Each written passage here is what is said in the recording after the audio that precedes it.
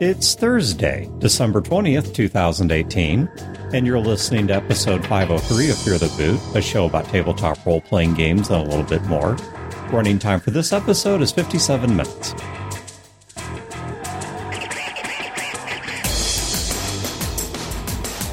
Welcome to Fear the Boot. My name is Dan. This is Wayne. And my name's Chad.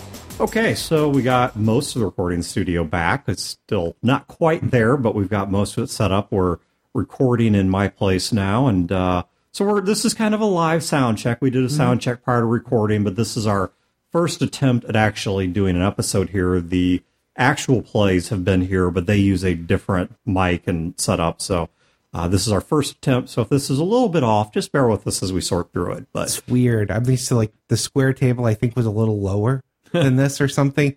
The mics just don't feel right. Well, once we get that bookcase stood up and the desk set up in there, we'll be back on the square table, because I do still have that. It's not quite ready to go yet, since some of the furniture got a little bit dinged up in shipping, so I'm getting some replacement parts and whatever. Just no big deal, just some things we're sorting through. So, all right, but we are at least approaching normal recording again here, so let's get down to it. We are going to talk about hating correctly.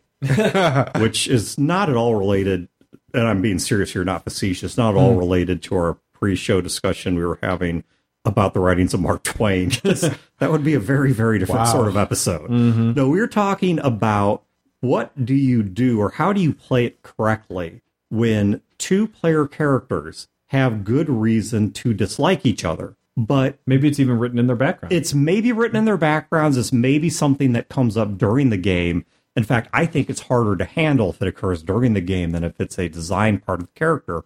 But there is an understanding amongst the players that there's two things you're trying not to do here. You're not trying to be disruptive to the plot, nor are you trying to divide the party. You want to have a good, functional, forward-moving game that's not about intra-group conflict, that's not about the players having World War III with each other, but you just want it to be such that two players are on opposite sides of a line, or one player is from it's sci-fi and one player is from a race that wiped out another. You want to have a Star Trek game and you have both a Bajoran and a Cardassian in the party together, and both of them are loyalists to their own nations and they hate each other. And if you've not watched DS9 or whatever, it was two races that were effectively in near genocidal war with each other.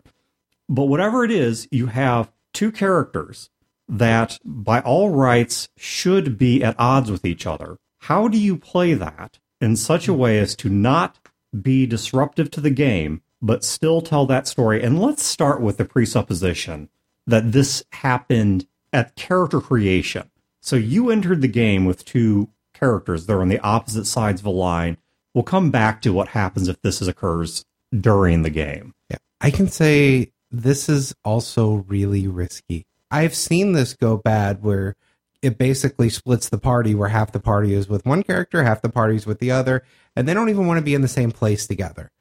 And that, as a GM, that kind of kills your game. There's nothing wrong with the concept. That's bad players. Because as a player, you control your characters. And there is a certain amount of, well, why did your character do this? Well, that's what my character does. Like, take my character Gil from the Saw game. Why is Gil an asshole? Why did Gil do this horrible thing? Well, Gil's an asshole. That's what his thing is. But the things that Gil does that make him an asshole, I choose to have him not do things that will disrupt the game. I do things that bully and annoy because he's an annoying bully. But I can make that choice. Now, somebody can choose to play Gil and say, well, we have this plan, and in this plan, we got to do this thing, and they have Gil go and do it, but he just does it wrong and messes it up because, f you. Well, that's disruptive. The same thing is true for two people whose characters dislike each other. If you play that out as disruptive, like, okay, we're bank robbers, we're in the middle of a bank robbery, and then they just start getting into this pissy slap match in the middle of telling everybody to get down, and you got to get out before the cops come, but they're busy slapping each other. That's not dramatic tension. That's just annoying. I think the concept is really good. It's a very good, powerful tool, because in literature and in storytelling, your characters have to have a conflict. There has to be a tension. There has to be a conflict. Not just something that the game master has a button to press, but something that just makes your character more interesting. And the struggle makes them interesting, is I guess what I'm trying to say. I have seen characters that don't have any tension. They don't have any struggle, and everything is always turning up aces for them. That's just boring. It is just boring. And what do you do with that as a game master? And God, what do you do with that as a player except just win, win, win all the time? But I think that having tension with another player who's in on it is a really good tool to add conflict into your character, into both characters, because it draws them together and it creates that conflict. It creates role-playing situations that they can bounce off one another. It also creates role-playing situations that the other people in the group can get in on. To say, pull a guy, say, why do you hate this person so much? And, well, blah, blah, blah. And here's some revealing about my history and my history with them. And here's some things you don't know. And there's a role-play right there. Chad, there's a concept you're talking about there, which ties into one of the things that I hate most as a phrase that's come out of role-playing games, which is, well, that's my character. Right. Or people who behave as if, and game masters can do this as much as players, but we're bagging on players this particular episode. Game masters are great. But where players act like they're a victim of their character, and you are not a victim of your character, where they say, well, I realize this is going to be utterly disruptive to the game and utterly disruptive to the party and screw everyone's enjoyment, but that's what my character would do. Well, you know what? Suck it. That is, right. That's, you are not a victim of your character. Nobody handed you a script and said, you have to do these things, that this is the line you have to deliver here. This is the action you have to do. Yes, I realize people want to stay true to their character, and that's a good thing. Hell, our last episode was about the importance of staying true to your character. Well, let me hit you with this. But isn't it a greater challenge as a player to say, well, yes, my character would do this disruptive thing, but how can I play my character in character, do the thing, and not be disruptive? Let's go real life. Dan is a homebody who very much prefers playing video games to going to work. I still have a job, okay? Right. There's still a paycheck coming in. I do things that are counter to my character because of the fact that my character is nuanced, because each moment of my life and each decision is not defined by who I am, but rather is interpreted by who I am. Right. And so I can look at these things and say, well, even though I prefer staying in bed and playing video games to having a job, that I also have a mortgage to pay and other things. I have other desires you love here. To eat so you don't die. Precisely. I've become very, very fond of caloric intake. Right. Real people always do things that are out of character for them. Sure. And it's called living in a society. Yeah. Has no one in your life ever surprised you for good or bad? Right. I mean, I have to believe this is something that happens where you fully expect somebody's going to behave one way and they do something against their norm because they've got other things going on in their head. See, that's where I liked your idea, Chad, of here's why the character did it, but it's not disruptive. I'm on the other side of that, though, and thinking it's an opportunity. My character didn't do that. Why didn't my character do that? Exactly. And that's easier. I'll put it. I'm not going to say it's better. Right. It's easier to come up with the why didn't my character do that than how do I make that not actually disruptive? Yeah. Well, and I'll give people who've never run a game a little tip. You do something that's out of character, and you might think it's really lame to come up with what you would term as an excuse of why your character did this thing out of character after they did it.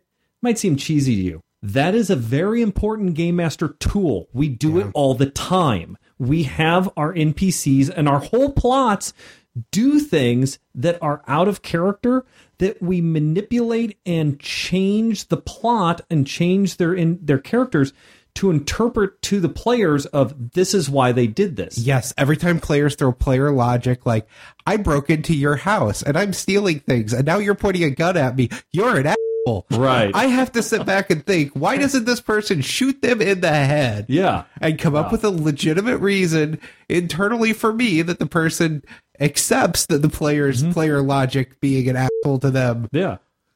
So maybe I am an asshole for defending my stuff. I know, right? How dare you? There is a story that I think does a great job of illustrating for one angle of how this can work.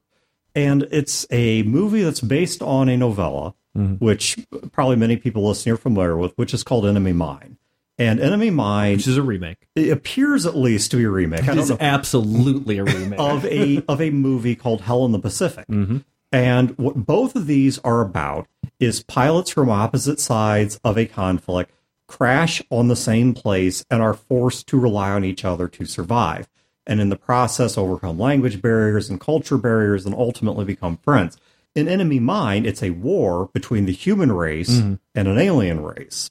And in Hell in the Pacific, it's an American pilot and a Japanese pilot. Yeah, or a Japanese soldiers. I think it's a Japanese Navy officer, but yeah. Okay, American versus Japanese. Yeah, it's an American and Japanese in the middle of World War II.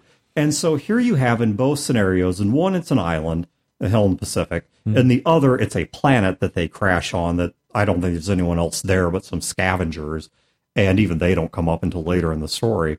But in both the stories, you have people that by all rights ought to hate each other. If we were to look at this as a role-playing game, you have a party that consists of an orc, a full-blown orc, not a half-orc, not a cultured orc. This is a straight off of the Goblinoid Marches orc, and an elf who comes straight from Elf Tree along the Elf Coast, whose people are migrating out to sea to the east for no particular reason, except because they did it in Tolkien. And it's just better, Dan. Sure. And you have these two characters in a party together. That's what this is. And yet in both cases, a meaningful story comes out of it where the two characters ultimately pull together instead of creating a disjointed conflict. This is not a story about the two of them from start to finish stalking each other around the island trying to kill each other. Yeah. I mean, that might be. They certainly start out that way. Sure, they certainly start out that way. Well, it's not like they land and say, hey, we're the only two here, let's start making out. I mean, it's... One of the things I just like funny, about... in Enemy Mine, the guy gets pregnant. Yeah, actually does, because they're... Oh, spoilers! Oh my God, it's like a 30-year-old movie. Yeah, it was late 70s. One of the things I 80s. like about that type of story, because I've seen it done many, many times since then, at that point, when the two characters have come together, there's probably no happy ending. Because if the rescue party comes for one of them, they're going to kill the other.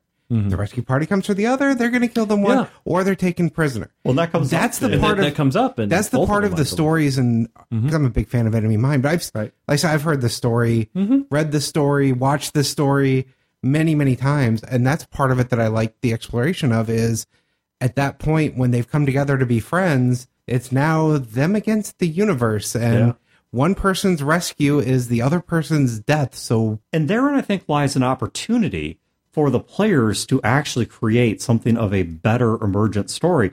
Because when you put it very well, let's take Enemy Mine as an example. I believe in that one, the humans show up first. Yep. And the humans take the alien prisoner and are going to probably...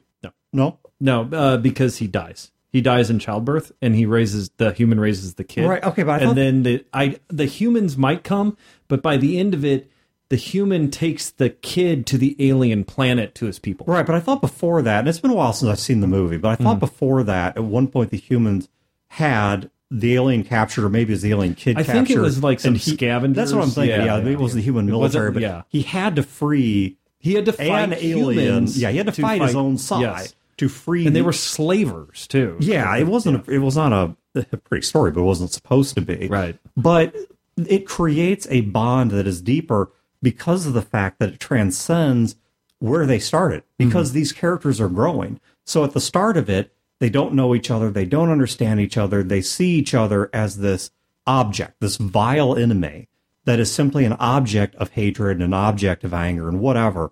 But as the story goes on, their characters, God forbid, grow and develop until they actually care more about each other than they do about the sides that they came from. Well, I think you're getting at there, Dan, is something that I've kind of been thinking about on this topic. And it's, if you go about it, like if Wayne and I make two characters, and in the creation of the characters, we're like, hey, let's have these guys be in conflict somehow.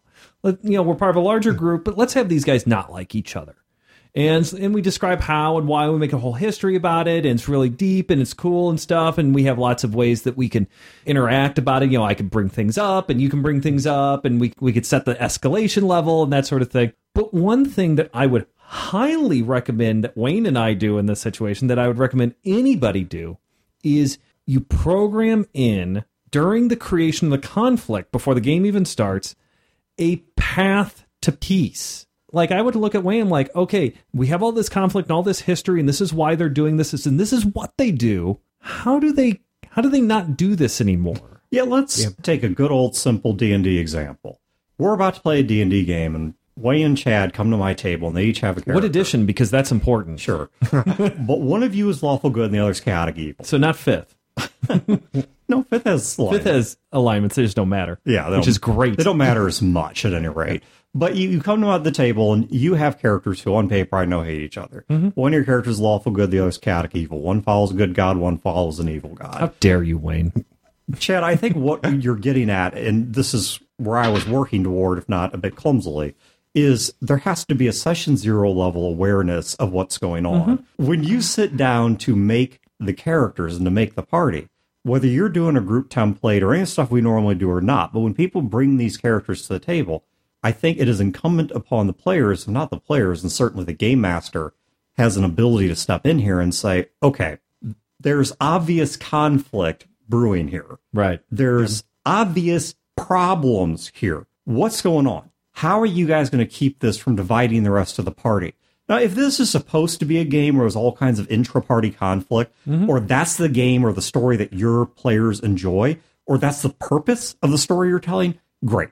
But we're presupposing it's not, because if that's what you're going for, this is all irrelevant. Right. Just like if you want your car stolen. Because your whole session 0 is about that with the group. Right. So the party falling apart's your intention. Yeah. If you want to get in a car wreck, I have a lot less advice for you than if you don't. All right. And it's the same sort of thing here. But let's say for a minute you don't want to get in a car wreck. You want to drive drunk on ice and not wreck your car in the process. Or maybe it's a whole group of people who get along great and just decide. Yeah, and the other people are just passengers in the back that don't want to die on the way to the bowling alley. Right. Because the two people in front are drunk and driving on ice while arguing. Mm-hmm. And if we look at this, there has to be an awareness from session 0 that this is part of our reality. Now, we don't need to script it all. Mm-hmm. But absolutely not. And I think to script it is to create its own problems. But we don't have to script this. But how are we going to handle this in such a way that the players and the party and the characters and the plot and everything still moves forward in a productive way? What type of concessions are we willing to make? I think the first thing is both characters have to want the same thing. Yeah. There has to be... I cannot decide for Wayne that my character and his character are going to hate each other. That's unfair to the players. But I think at the character level, they need the same goal. Yeah, I mean... They're looking at getting their different ways, but they're both... Hell in the Pacific and Enemy Mine. In both places, the primary characters have fundamentally the same goal, which is they want to survive, they want to get home, and they do not want to be alone in the process. Mm-hmm. Now, there's a lot of tension and a lot of drama surrounding that, but they have fundamentally the same reasons. In the same way, you could take a lawful good paladin of Torm and a chaotic evil follower of Bane. Yes, I'm a pre-Time of Troubles guy. And they could be in the same party if both of them agree that they don't want some super evil trans-dimensional race to come in and take everything over, or they don't want a particular city to fall for whatever reason. You can work that out in the characters, but they have something they agree upon. There is something about them. Time of Troubles is about to happen. Both of them don't want their gods to go away. They have a similar... Don't worry, fellow listener. I, too, do not know what the Time of Troubles are, nor do I care. The Time of Troubles is... No, we don't care. Yeah. Okay, fine. Okay, let's put it this way. They both have a MacGuffin that they both need somebody else to not get. They can agree on a limited set of goals and values. And I think that's part of what we have to look at here is the characters in both of these stories we've referenced. It gets back to the whole idea of a group template. Why are you together? Group template does not care if you hate each other or like each other. Why are you together? Why are you staying together? Yeah. I mean, that's essentially what the essence of the group template is. Sure. And I can sit down with people in real life with whom I have radically divergent values, politically, religiously, whatever, and we can still get along just fine as friends or coworkers or whatever, because we have other values and other parts of our character or personality that we do agree upon. And we can find a way forward based on those things. Well, and to kind of stir the pot here a little bit, though, you're talking about coworkers and friends and stuff, and we have the same values, and we can agree to get along, to do these things. And that's absolutely great and correct and right.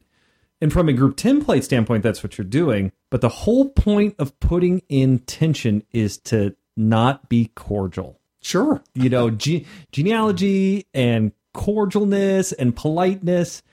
When you're making this, you got to throw that out the window. You might be a nice person, but you're not being nice because you hate them or you don't like them or something is motivating you to be negative towards this other person. And I think that's important because I think that when people do like a group template or start talking about this or start going on this, you can have a game master or even other players or even the two players themselves who are like so concerned about making this not a bad thing is that there is conflict in name only. Yeah, it's a non-issue. Yeah, the conflict has to have a sting. It has to actually matter. Otherwise, what it is like is saying, Dan, I want this advantage, which is going to be like equivalent to an interesting situation. So I'm willing to take the disadvantage of my character is blue-green colorblind. Yeah. Who cares? Who cares? Unless there's going to be like the ultimate MacGuffin to disarm the bomb is blue or green, it does not matter. Well, and I think what I would put into the mix there is that boundaries and nuance are not the same as completely erasing something's relevance or erasing its bite. That this thing can still have bite that doesn't kill. Mm-hmm. It can still have bite without venom. And so I think there is a middle ground you have to walk there where, yes, you want there to be conflict. You want there to be the drama. But you have at the same time a sensitiveness to when this is going to a point of no return for the game master, for the other players, for the plot, or even the person you're in conflict with. Because I've also seen this go off the rails where two people want their characters to be in conflict with and they both start off cool with it until it starts to get a bit too real. Or somebody gets a little butthurt over something that was said or done, or it starts to change their enjoyment of the game, or the conflict gets too real. So here's a setup I've always wanted to see happen in, we'll say, a D&D game, but I see the potential for it going bad like you're describing. I've always wanted to see either two clerics or a cleric or a paladin that have different gods, and both of them believe that theirs is the end-all, be-all, that's the one you worship, and it's a competition between the two, but not the friendly, I healed 2 people, I healed 3 people. More, both characters are trying to convert the rest of the party. In the beginning, that could be a lot of fun. You play it up. But what if one of them's successful? And suddenly, you created these characters with that in mind, and now you have a party of 5. 4 of them are worshiping one person, and the other guy's the odd man out. Mm-hmm. They don't want that anymore. Well, and there are some things I think the game master and the other players can do to avoid exacerbating the situation. In that certain situation that you just described, letting them have a friendly competition or even a not so friendly competition is one thing. But if I have Torm show up in the Paladin's dream and say, you need to kill that Cleric of Bane because he's terrible and evil and a Cleric of Bane. And Cleric of Bane, I mean, he is terrible and evil. These aren't exaggerations. I've just kind of made the problem a whole lot worse. Yeah. Because I have now created a dilemma for this character where they have to screw something. Now, it could, if you have really good players and this sort of enemy mine, Hell Over the Pacific thing has been baking for a long time. Let's do the Hell Over the Pacific scenario here in gaming of they hate each other, they want to kill each other, and they kind of needed each other, and then they kind of started working together because they had to, and then they kind of started trusting each other, and then they became friends, and they're really good role players, and you really trust them a lot, and then you have Torm come in at that point. Sure. That's really cool. Yeah. That as long as the Torm player doesn't wake up and go, oh, thank God, where's my sword? Stab, stab, stab, stab. And if you can trust them not to do that, then that makes for some very interesting play. One of the things that I think that players can do, now, again, we're the scenario here is we have a group. We have a group, 5, 6 people, whatever, and there's 2 people who want to have this tension. A couple of pieces of advice I would give is, A, don't overthink it too much. Have your tension provide real bite. Don't script the whole thing out, yet also define a path to peace or friendship or at least coexistence some point later on in the campaign, some path they could walk if things get too much. The third piece of advice I would give is, why keep it to two people? Have two characters. Wayne and myself are making characters that are going to have this tension. Dan is a player, and we're like, Dan, we need an escape valve. We made this really cool background and stuff, but the path we see forward for them really puts knives to each other's throats. And we don't quite want to go that high, yet we don't want to just in the background, because we really like it. Can we integrate your character into our background, and you're friggin' Switzerland? You're the guy who comes in when we get going too much and says, whoa, whoa, whoa, ladies, you're both pretty, and can get us to like, no, it's like you that corner, you that corner. It's great. It is really good because now you have integrated another player in the game into a shared history. You have created an escape valve if the tension gets too high, and creates role-playing situations. Because you get in your corner, you get into your corner. Now I'm going to talk to Chad's character. Now I'm going to talk to Wayne's character. And then that's role-playing. Have you ever heard of the relationship dynamic concept of fighting fair? And I'm not talking like in the sense like boxing or something. Like not hit below the belt? Or yeah, I mean, actually, in a way, it is kind of what it means. Marcus of Queensberry rules? There's an idea that whenever you're talking about like relationship management, and this could be work, marriage, whatever, there's a concept of fighting fair. And what fighting fair means is that, yes, you're fighting, and maybe you even have good reason to fight. If nothing else, you're fighting because you have different opinions. You're human. People get worked up. This is a part of human relationships.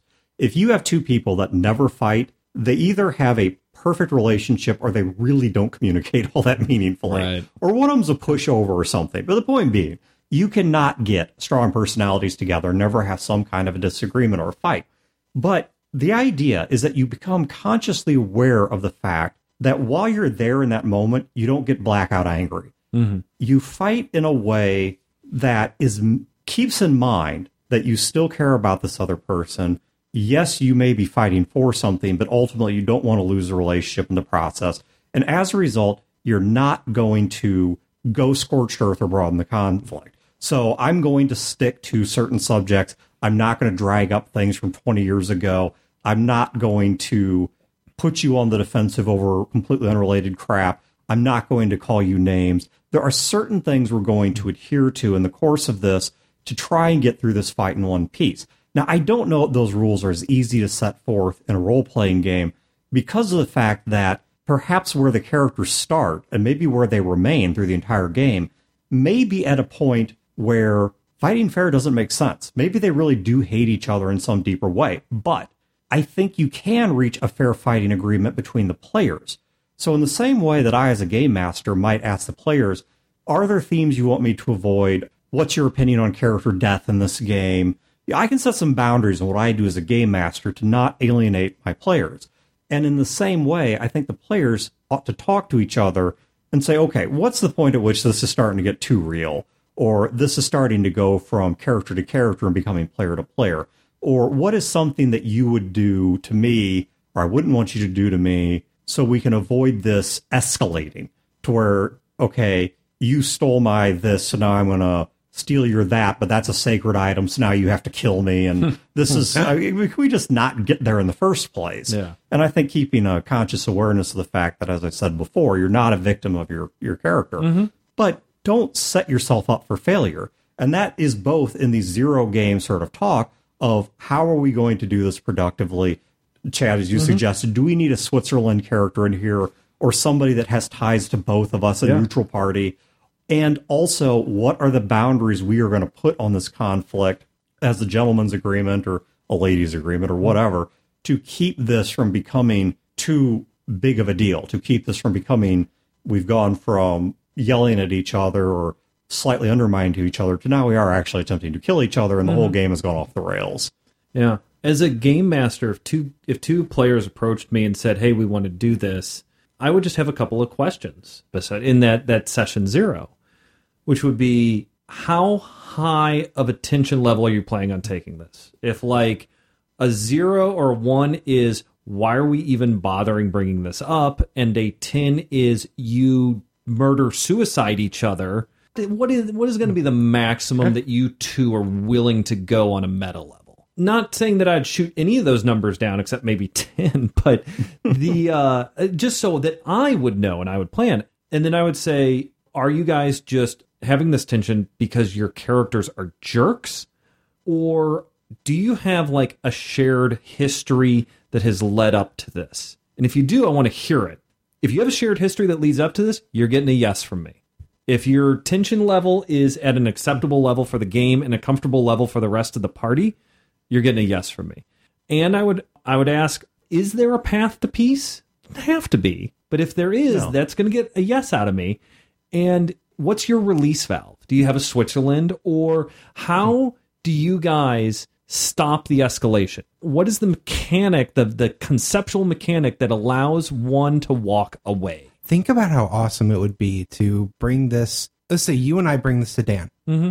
We want tension in our characters.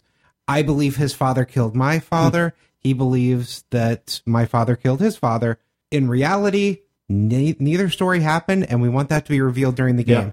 We hate each other. We have to work together. And at some point, we find out that everything we believed about the other was completely wrong. That, as a game master, I think that would be the final question of, okay, you've answered these other questions. Now, what are the plot hooks you're going to give me that allow me to press the buttons on this tension? Yeah, and I just think we should stress something here, which it does not have to be that the end goal of all this is the conflict disappears or gets remediated. Yeah. That's a great outcome. That's a great story. Peace or murder does not have to be the only choices. Precisely. It does not have to end with everyone being friends and singing Kumbaya. This can end with the same tension in place that was there from the start. You just have to get through the story in a productive and non-disruptive way. And when I say non-disruptive, I don't mean 100% easygoing. Yeah. I just mean you're not screwing up the game for the game master and the other players. And so I think that's where I'd put it is, if you're working towards resolution, great. But even if that resolution never occurs, you can still get a workable game. Now, there's two things that I would point to, related concepts that I think can help here that are in the Game Master's Toolkit. One is what I'm going to call negative threat management. This is drawing threat down. All right, so to draw threat down, I can do things like say, all right, Game Master to player, not Game Master to character.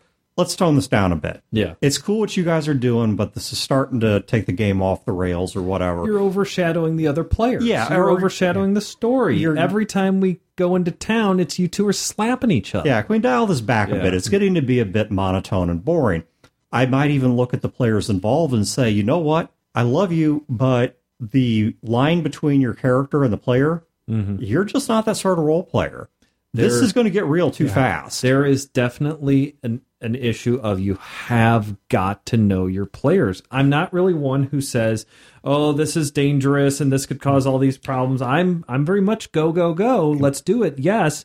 But We can both think of people that it really is dangerous because they don't have that line. yeah, there are people who the character they play is effectively themselves. Their history, their names, what they are, what they do is not them, but their play is effectively them. And that's totally okay because we're playing a game where people get to escape and do cool stuff, and that's acceptable. But if that person gets really mad, then that, because there's no line there, are they getting mad? Are their character getting mad? Yeah. Are they both getting mad? And it's not going to be a very high Now they're bar. directing that at a player. Exactly. Yeah. For some of these people, it's not going to be a high bar or a long throw. Right. Before this has become a personal offense. This has become a player-to-player, not a character-to-character conflict. And I, like you guys, I can think of several people where I'm not real sure I'd be comfortable with this. Yeah, Chad and I aren't those type of players. Right. I know my character can look at Chad's character and call him an idiot, and Chad will never have to think about it and question,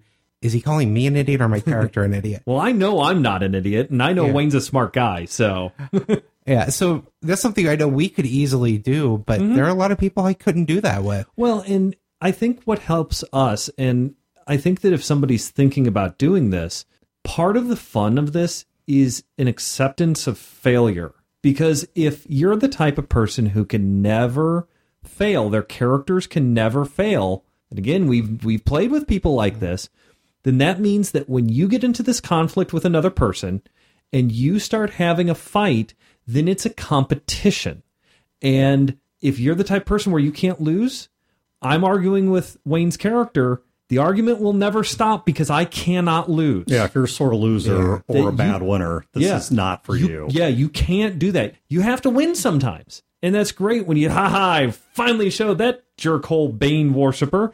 But other times you have to, kind of suck it up, say, I may be a paladin of Torm, but what you just said was just. You're still a jerk, but I respect you. You have to give. Or at least, even if you're completely wrong, we have something bigger here that's going to be lost if I try to resolve this. Right. We're both going to die on this island. We have to put that aside for a moment. The other aspect of this is positive threat management. And with this one, I'm talking about the exact opposite here. This is about increasing threat. If Chad and Wayne, our paladin and our priest of Bane, are fighting each other, and I have somebody come along who says, aha, your king is secretly this, and he's been playing both of you, or you guys are at each other's throat, and then suddenly a monster comes running into the room, or whatever. I mean, there's any number of things I can do as a game master. I throw the Bane priest at the monster. And maybe it's just, and it gives me an advantage. And maybe you do, but it's not like it's going to stop there. No, it's not. And so you and that doesn't play well in the and papers I realize either. that having a bugbear suddenly run into the room is a bit heavy-handed. I mean, maybe it's appropriate, but I think maybe it's what you roll in the random encounter. Yeah, the rules are the rules. We're Dan. a victim of those charts. I know we are. I've got a fear of boats now. Yep. But you can look at it as a game master and say, there are some ways in which I can apply pressure that might be more creative and nuanced than having a bugbear charge the room. Well, and that will remind them that there is some other threat. Because I tell you, nothing unites people like a common enemy. Yeah. And so if I suddenly remind either of these characters or both of them, you guys have a shared goal. You have shared values, maybe limited ones, but they are there. And you have shared enemies who would happily watch you destroy each other. That's who you're helping out here.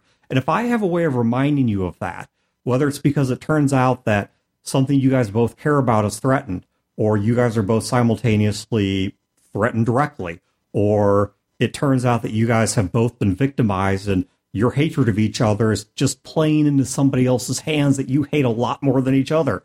There's a whole list of things I can do here. But as a game master, there are ways that I can turn up the threat level to get you guys back on the same side, at least for a little bit. Well, and that really gets back into something that Wayne was saying, too, of you have to put things into the history of the conflict when you're making the characters for the game master to work with. Not just, you've got an ugly face and I hate you. This is why you have to have interesting characters. This is why, going back to our last episode, you have to play generally in character. You have to give the game master hooks. You don't have to write an entire novel. You don't even have to type anything in paragraphs. You just have to communicate in some way to the game master what your character is, why they're like that, and if this conflict is a part of it, you have to communicate that to the game master so that the game master can actually start pressing those buttons and manipulating that tension. Otherwise, it's just going to be you screaming at the other player because he has bad hair. Yeah. And maybe he doesn't have bad hair. Maybe that's just what Bane priests are like. Yep. And going back to what you talked about last time, if our backgrounds are your father killed my father killed your father, and then we find our fathers and both of us are like, I don't care about that. What a bunch of jerks with bad hair. We're out. That doesn't work either. Yeah, that's the players being suddenly bad. picturing all piece of Bane as having been costume designed by Tim Burton. Just outrageously ludicrous hair. Yeah, outrageously ludicrous hair and pointy teeth. And all the Torm worshippers have like that 80s flowing rock band, super long headbanging hair. Yeah. Well, and I think Torm? If you resolve the tension, it doesn't go away overnight. No. So these two characters have hated each other for 10 years, and they find out the reason they hated each other is completely false, and they've created this friendship. They've still hated each other for 10 years. Yeah. That the reasoning for it is gone, but they still are going to work for it. Alive, and they didn't kill each other, and there was a perfectly good reason they had to abandon us as kids, and now we're reunited and happy. He still is an ugly jerk face. Yeah. Yeah. We got some. You still can't cook. How dare you? How dare you? Oh, I can't go on with this episode, Dan. Not with him. Why is that a plot point in every JRPG that one of the characters can't cook? Have you noticed that? Every JRPG, this is a plot point or a major point of dialogue somewhere that one of the major party members cannot cook. I have a running theory that in anime, food features heavily. Like, it could be a poorly drawn anime, my gosh. but they'll go into a restaurant and there will be a pornographic, super detailed depiction of food cooking and food eating. My theory is the reason for this is that anime artists and writers are poor as and they only eat crap store-bought ramen, and this is them fantasizing as they do their work. That food featured so heavily in cartoons right around and right after the Great Depression. Yes. Yeah. That was something I saw as a kid. And Wish fulfillment. Yeah, it was something I saw as a kid and never understood until I was an adult. I mean, I got the archetype of the starving cartoon character outside of a window watching the fat cat, figuratively or literally, eating this big meal, and they're hungry and starving. And I got that. It's not a concept that requires a lot of explaining, but I never understood why it was so prevalent in those cartoons, why the scarcity of food was such a major plot point, until I realized that a lot There of was it a scarcity of food. either came from the Great Depression or was done by people who had lived through the Great Depression. And not just the Great Depression either, the later on with food rationing as well. Yeah, so I mean, the scarcity of food was a major part of those people's lives in a way that it never has been a part of mine. So I go to food because of a small gaming story from Sunday. Our ranger rolled really poorly to do her hunting and just comes back with rabbits. And this was like a throwaway, oh, we're camping, we're doing role-playing, we're camping. Oh, well, I'm going to go and I'm going to take down an elk. Oh, well, you're this ranger. You're an elf. You were in the woods. It's your favorite terrain. Just give me a roll. I just a ballpark. It's like, boom, 2. It's just like, oh. Who is it that got all bent out of shape when we were playing? Oh, it was Dungeon Crawl Classics. So is that the one where we start with like 5 characters? It was Pat. Who got? Oh, Pat was an elf that fell out of a tree and died. And he just could not wrap his head around that. Yeah. That he's like, I'm an elf. Like, this shouldn't have even been a roll. Like, it just, but he botched a roll, fell out of a tree and died. So our elf rolls this, and then myself and another character are like, I'm going to go out hunting too.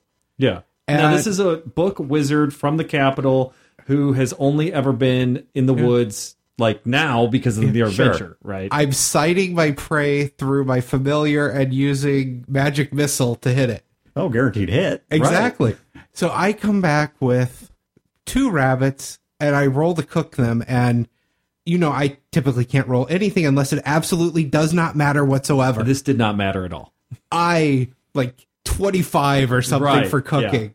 And I make this wonderful rabbit stew, and her character is pissed off at me for the entire rest of the session, has all of this tension because I went and upstaged her and cooked the rabbit. And the best line, because they were with these half-orc House of Regular types. So military, half-orc, big guys eating food. And they like only ate the wizard stew. And so there's all this stuff, plot and stuff and tension and drama and tension. And then the half-orc's father is there and he's the commander. And it's just like all this tension and stuff. And then it's just like at the very end of the game, it's like, yeah, all this happened. Well, come on, let's go back to camp and eat the second best rabbit stew that's left over. Right in front of her. Right? She's like, what? That was a fun level of tension that lasts 1 session. Yes. And I don't anticipate that coming back. No.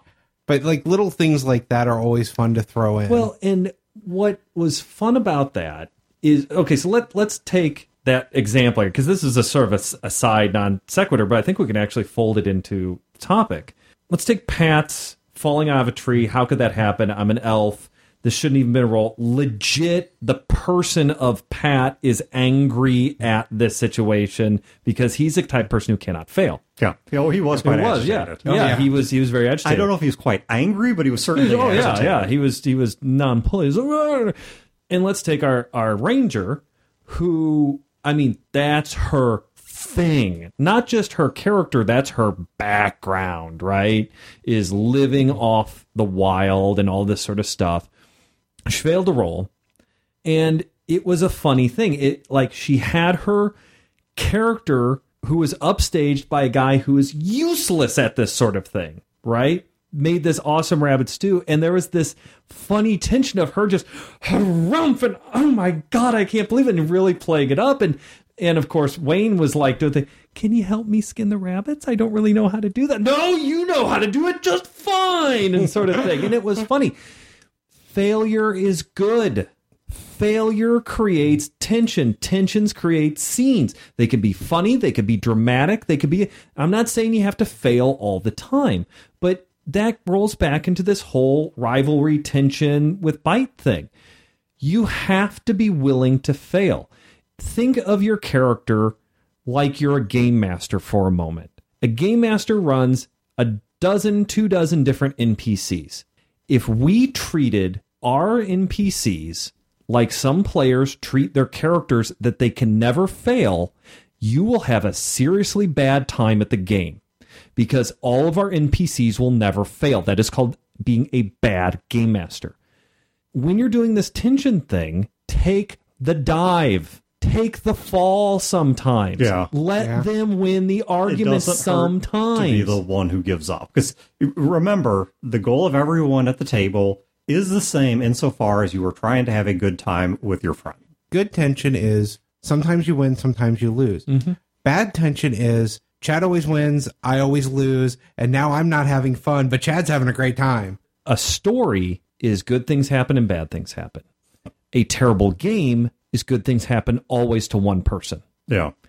And Dan, you talk about the golden box and about how a game master has all these different controls in the world and a player only has their character.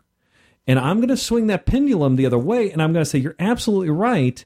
You are the game master of your character, which means just like the regular game master can't have all their NPCs win all the time, every time, always. You cannot have your player, your character, win all the time, always. And I'm not talking dice rolls. I'm just talking social situations.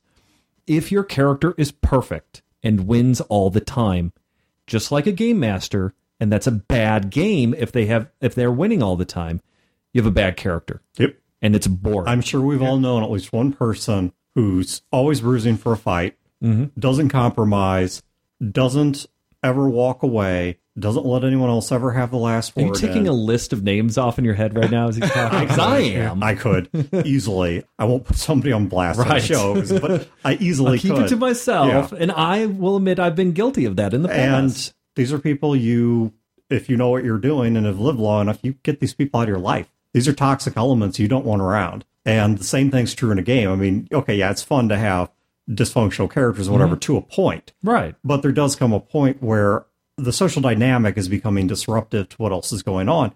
And so you have to look at it that way that, there are times it is better to be successful than it is to be righteous or self-righteous.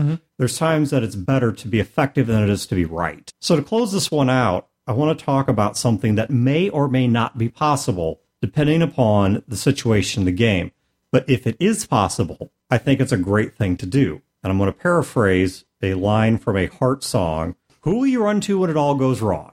And in the case of the current Skies of Glass game, I'll tell you right now, there are some things that are brewing. I don't know if it'll happen or not, but I was getting a little concerned that either the players or the players and some major NPCs could have a conflict that becomes rending to the party. What do I do if that happens? Because there already is some conflict within the party. I mean, we've had disagreements, very vocal disagreements. We had one character drug two of the other characters. We've had one character drug and almost killed two of the other characters. One character is punched, other characters unconscious. In the last game, one character punched. I think I was right in doing that. In another game, another character punched one in the balls. I think that she was right punching my character.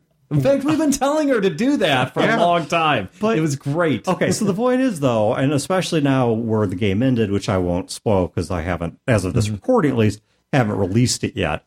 It should be released by the time the show actually drops on the feed. Well, and the catchphrase of the AP. Yeah.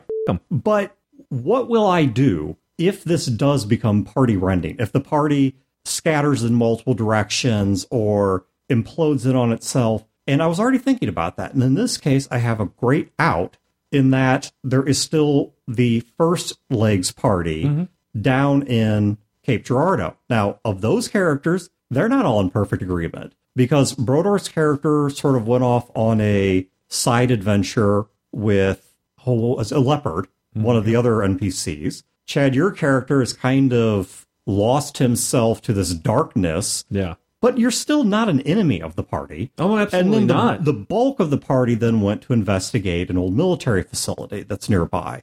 So the point is that even that party's not perfectly unified.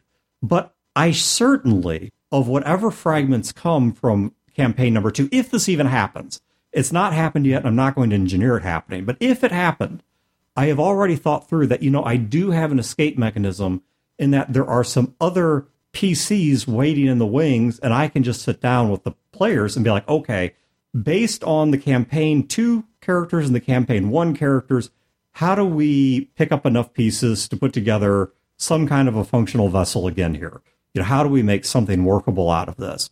Now, that may not be possible in all games, or maybe it is possible, but it takes on a very different form. I could say, like, okay, let's say this, go back to our paladin and priest thing. The paladin and priest finally have it out, and there's just no reconciling that. I could be like, all right, guys, what happens if we get to that? And maybe the answer is as simple as one of you has a backup character you'll switch to. Yeah. And I just NPC the other person, and they become a villain or just disappear into the sunset. Maybe it's that simple. Or maybe it's something else of, there's some panic button that forces one of you to convert religions, or I don't know what. I mean, I don't even know what it would be. Torm is the god of justice and fealty. And I know Chad, when he makes a character that is a outlier or something, he usually has a backup character in those situations. Yeah. Because Chad always wants to do the redemption arc. Right. That's something he's strived for in games. He just needs to make a redeemable character. Yeah, he typically hasn't been able to reach it. Gil's great. But yeah, that's the problem. That right there is the problem. Yep. So Gil has failed at the first step of AA. He can't admit he has a problem. So I know in Chad's case, if it's a character that Imagine Gil going around to all the people who hate him and asking for forgiveness. I've actually thought about how he did that. That will be Sky's campaign 3. Right. But yeah, I know Chad is ready at any point for his character to either die or become an NPC off into the sunset and replace if he makes a character that has that type of tension with the party. Yeah, it's just too much. And I don't think I've ever actually done a get with the GM and say, I want my character to die and this is how I want it to go out in a blaze of glory. But I would do that if my character became disruptive, or I would make it an NPC and do a new character. I have run several games. I have played several games. I have run bad games, and I have run games where the players have been bad. And I've also run really, really good stuff on both sides. And that has given me a sort of perspective of, I've done quite a bit in gaming. And what I really enjoy doing now is making other players awesome. Really making sure that if I'm getting spotlight, that I'm getting them in the spotlight with me. And in the case of the Paladin of Torm and the Priest of Bane, if we failed on everything else, we had the escalation, we had the path of how high we're going to take it, we had, the release valve, and all of these things failed, and it just came to a point to where it's just not going to happen anymore. I would gladly take the fall. In fact, I would even gladly work it out with you on how is my character going to fail? Is it going to be a fight that I'm going to lose? Is it going to be he fails Torm, and he loses his paladinliness? And you know what? While the Priest of Bane was evil and a dick the whole time, he was faithful to Bane, and he was not right in Bane, but he was right in general, whereas my paladin was a hypocrite the entire time. Yeah. Awesome roleplay. That's great. So, I don't know. I think I would use the metaphor of my kitchen. I do not walk into my kitchen attempting to make tragedy happen, but I still have a fire extinguisher. Right. There are a lot of precautions I take when I'm in the kitchen. For example, I do not wash dishes while my hand is resting on the electric socket. I do not pre-grease the burners before cooking something. Right? There are things that... Yeah, exactly. It's nonsense, right? But there are points... But the point is, there are things that I do to create some safety and some boundaries to what I'm doing. But in case it all still goes wrong, I do have a fire extinguisher and home insurance. Mm-hmm. Yeah. And Right. that's what I'm suggesting here. Is it may not always be possible, and it may be hard to plan out, or it may even be a plan that requires revisiting as the game develops, because it's possible an escape hatch that you created at the outset just doesn't work anymore for some reason. But I think if you're going to really do this, and especially if you've got any degree of unknown here, it may be helpful to have a final escape hatch for what do you do when this just really all falls apart and there's no place else to make it go or to fix it. It's just screwed. How do we keep this from destroying the game? Because I will tell you right now, this only happened to me a couple of times, but it doesn't have to happen a lot, because nothing gets my goat more as a game master than two players coming to me, and this has happened, and saying, you need to end your game because our characters can't get along. Oh, those no. people. And No. This has No. happened to me even, not like within the past 6 months, but this has happened to me within the past couple of years, Oh, even screw relatively that. recently. No. And so, you guys, I mean, if you're going to do this, Why should you in the game for everybody because two people failed so Yeah. miserably? so anyways, cool. I think that's where we're going to wrap this one up. As always, thank you guys for tuning in. Don't think there's going to be anything in the show notes, so just have a great week. Destiny 2 clan. Oh yeah, I guess I'll link that again. Yeah. Destiny 2 Clan, if that's your thing. And other than that, have a great week and great games, and we will catch you next time. Later. This has been a production of Fear the Boot, copyright 2018. Listeners are free to use this episode in any non-commercial endeavor so long as credit is provided to feartheboot.com. You can find previous episodes and other resources at feartheboot.com. Fear the Boot is also a member of the RPG Academy network of shows. You can find other great shows in this network at therpgacademy.com/network.